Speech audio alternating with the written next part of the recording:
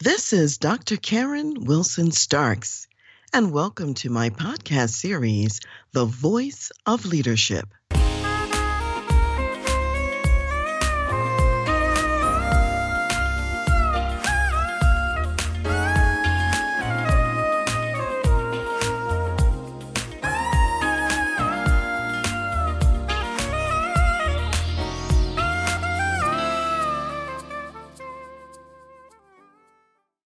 Today's question is, how are you treating your MVPs? That means your most valuable players in your organization. And I want to talk a little bit about Aaron Rodgers, the quarterback of the Green Bay Packers. And I want to talk about the fact that even though in this most recent Super Bowl season, the Tampa Bay Buccaneers won the Super Bowl, Aaron Rodgers was the MVP for all of the NFL. And what's really amazing is he was the MVP even though his team wasn't even in the Super Bowl. He's been with the Green Bay Packers 16 years, and despite his talent, he's only been able to lead the team to one Super Bowl victory, and that was in 2011. Now, let's just talk about a few little backstory tidbits about Aaron Rodgers. I understand that he's been a football enthusiast almost essentially from the cradle. When he was 2 years old, he was able to sit and watch full football games on television with rapt attention. And by the time that he was 5 years old, he understood the plays, he understood the strategy behind the game, and he too was able to throw the football at 5 years old. So here you have someone from early time in life has this gift, this ability, this calling, if you will, to really play football. So he was from a very small town in Chico, California, and it was so small that even though he led his Pleasant Valley High School to a number of victories as their quarterback, he didn't really get on the radar of really huge and big schools. So initially, he went to a junior college in Oroville, California, and he was very, very successful there. And while he was at the junior college, that's when he finally got noticed by the University of California at Berkeley.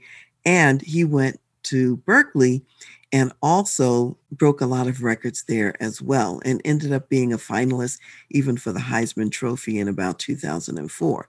Now, finally, when he decided to go up for the draft for the NFL, he was the 24th person in the first round draft pick for the Green Bay Packers. And so they drafted him in 2005, and he's been with that franchise his whole career up to the point of this recording. Now, what's fascinating and interesting is that all along the way in these years, he's been the MVP 3 different times. He's gone to the national championships 4 times. And as I mentioned earlier, only got to the Super Bowl 1 time. So the question becomes, why is that? With someone as talented as Aaron Rodgers, what's kept the team from getting to the Super Bowl?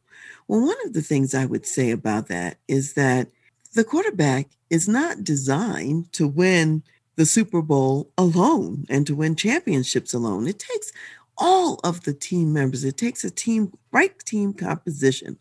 And over the years, I would say that the Green Bay Packers have been very conservative in how they have built their teams.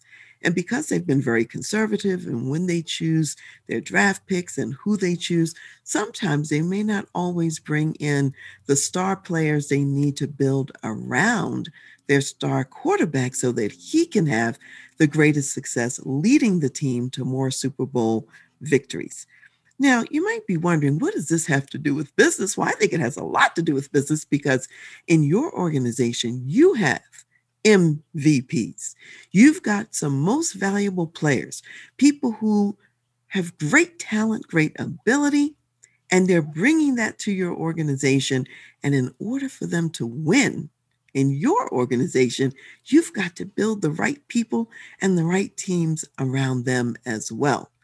Now, sometimes there can be a disparity between the MVP's goals and that of, let's say, the front office, in the case of whether it be the Green Bay Packers or your front office in your organization or in your company. So let me give you an example. We know that the general manager of the Green Bay Packers, and he made a comment to say, we want Aaron Rodgers to continue as our quarterback. We want him to compete for another championship. And we want to compete for another championship with Aaron Rodgers leading us. Now, that was the objective that was stated by the general manager very recently. And maybe just before this past season's Super Bowl, I want you to hear the contrast in what Aaron Rodgers was saying. What he said, somebody asked him, how important is it to you to win the Super Bowl? And he says, oh, this is very important. That's why we play the game. That's why we put in all the time in the off season. That's why we do all of these little things, the little extras, because our intention is to win the Super Bowl. So the MVP wants to win at the big game, the Super Bowl. And it looks like the leaders in the franchise maybe they can be satisfied with a lesser goal, getting to the championship, maybe filling the stands, perhaps having the fans rally around the team. And so the first thing when you think about it in business is you got to decide what's your goal? Do you really want to win? And if you do want to win, what does winning mean? What does that look like? What is a victory in your industry? And once you've decided what winning is and what it looks like, and you've identified then, number two, who are your MVPs? What are they capable of doing? You may have people who are capable, in essence, of getting to the Super Bowl. And the only reason they're not getting there business wise is because the team members built around them are not of quite the caliber to make that happen. So when you're thinking about how you're building your company and your organization, sourcing talent, grooming and developing people, think about who are those MVPs? Who needs to be built around them? And what are our real goals? Do we want to win, or are we settling for something short of winning the big game? Then thirdly, you want to say, what else it would be complementary, what is necessary in order for that star talent to succeed at a high level? And then fourthly, do you want to succeed now or later? In most organizations, there's a combination. In other words, you have to think about, yes, there's the short term of what we need, and then there's the long term.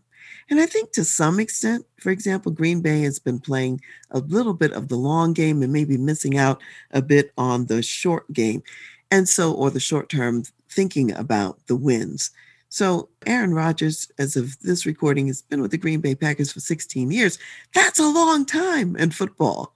So it's not like he's being truly impatient to say, when are you going to build, some firepower around me? And you've got people in your company who are saying, yeah, when are you going to build some firepower around me so we could take this company to the next level? Which brings me to the fifth thing, which is this. If you really want to get to a true big, huge win, and you want your MVP to be playing full out with everything they're capable of doing, then you also may want to decide together on some of the strategy and communicate a little bit together.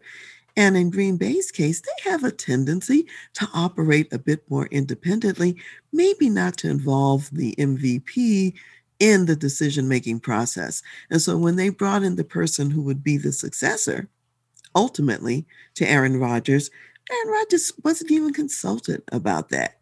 So in your organization, when you're thinking about how to build this team, don't just rely on your own insights about it. Talk to your MVPs, get their viewpoints on it. Sure, the final decision rests with you as the business owners, as the executives and business leaders. But here's what I've discovered is when you bring great minds together and they're talking about and thinking about how to win, you're going to come up collectively with a better decision than what either one of you would have come up with on your own. And that's how you get to what I call the third solution.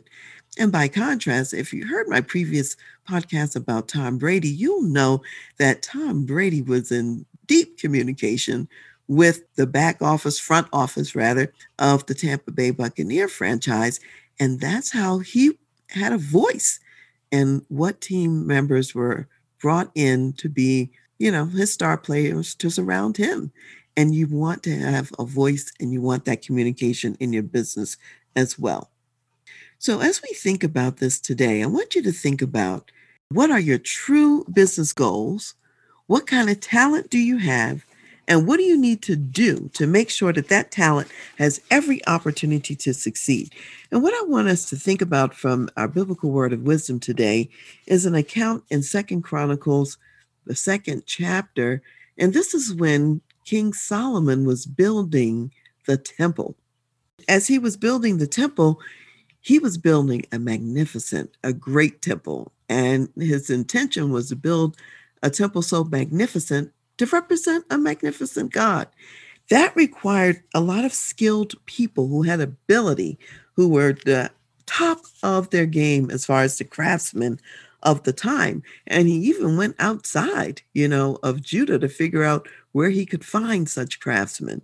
And so he was talking to the king of Tyre, Hiram, and I want to share just a few snippets from their conversation. So first of all, Second Chronicles, second chapter, starting with verse 7, this is Solomon now speaking to King Hiram of Tyre. And he says, therefore, send me at once a man skillful to work in gold and silver, in bronze, in iron, in purple and crimson and blue, who has skill to engrave with the skillful men who are with me in Judah and Jerusalem, whom David, my father, provided. So you see here, King Solomon is asking for people with great skill, not just a mediocre somebody, but people with great skill. So if we drop down to the 13th verse of the same second chapter of Second Chronicles, we hear the king of Tyre talking about what he is doing and who he's sending. And he says, and now I have sent a skillful man, endowed with understanding, Huram, my master craftsman, the son of a woman of the daughters of Dan, and his father was a man of Tyre, skilled to work in gold and silver, bronze and iron, stone and wood, purple and blue, fine linen and crimson, and to make any engraving and to accomplish any plan which may be given to him with your skillful men of my lord David, your father. Now, therefore, the wheat, the barley, the oil, and the wine which my Lord has spoken of, let him send to his servants, and we will cut wood from Lebanon as much as you need. We will bring it to you in rafts by sea to Joppa, and you will carry it up to Jerusalem. Now, I want you to notice the king of Tyre was sending this skilled resource, and in addition, there were other men he also sent to, in addition to Huram. But you'll notice King Solomon had agreed to pay some fees for that. There was food he was sending. There were provisions be sending on a regular basis for the value that he was receiving. So whether you are a football franchise and you're going to the draft and you're picking some star players, you got to pay for that. And even in the post-draft season, and the trades and whatever else you're doing and the free agents, you're looking at what is going to be the best opportunity for us to exceed. And we are going to have to invest to do it. Same thing for you in business. You're going to have to invest to get the best talent to put around your MVPs and win the business Super Bowl. As an executive business leader, you have many difficult decisions to make every single day. And it's important to think about, how do you develop your people? How do you launch and develop high-performance teams? And how do you create a culture that wins every time?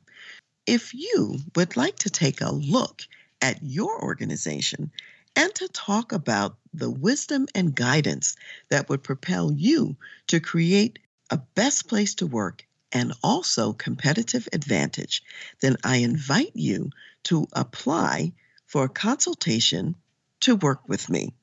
Go to my website, www.transleadership.com, go to the services page, and under organizational consultation, you will see a tab that says Contact Us.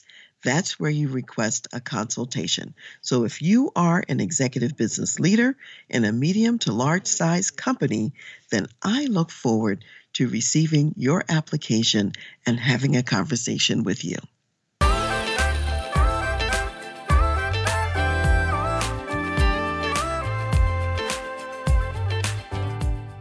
You've been listening to The Voice of Leadership with me, Dr. Karen Wilson Starks.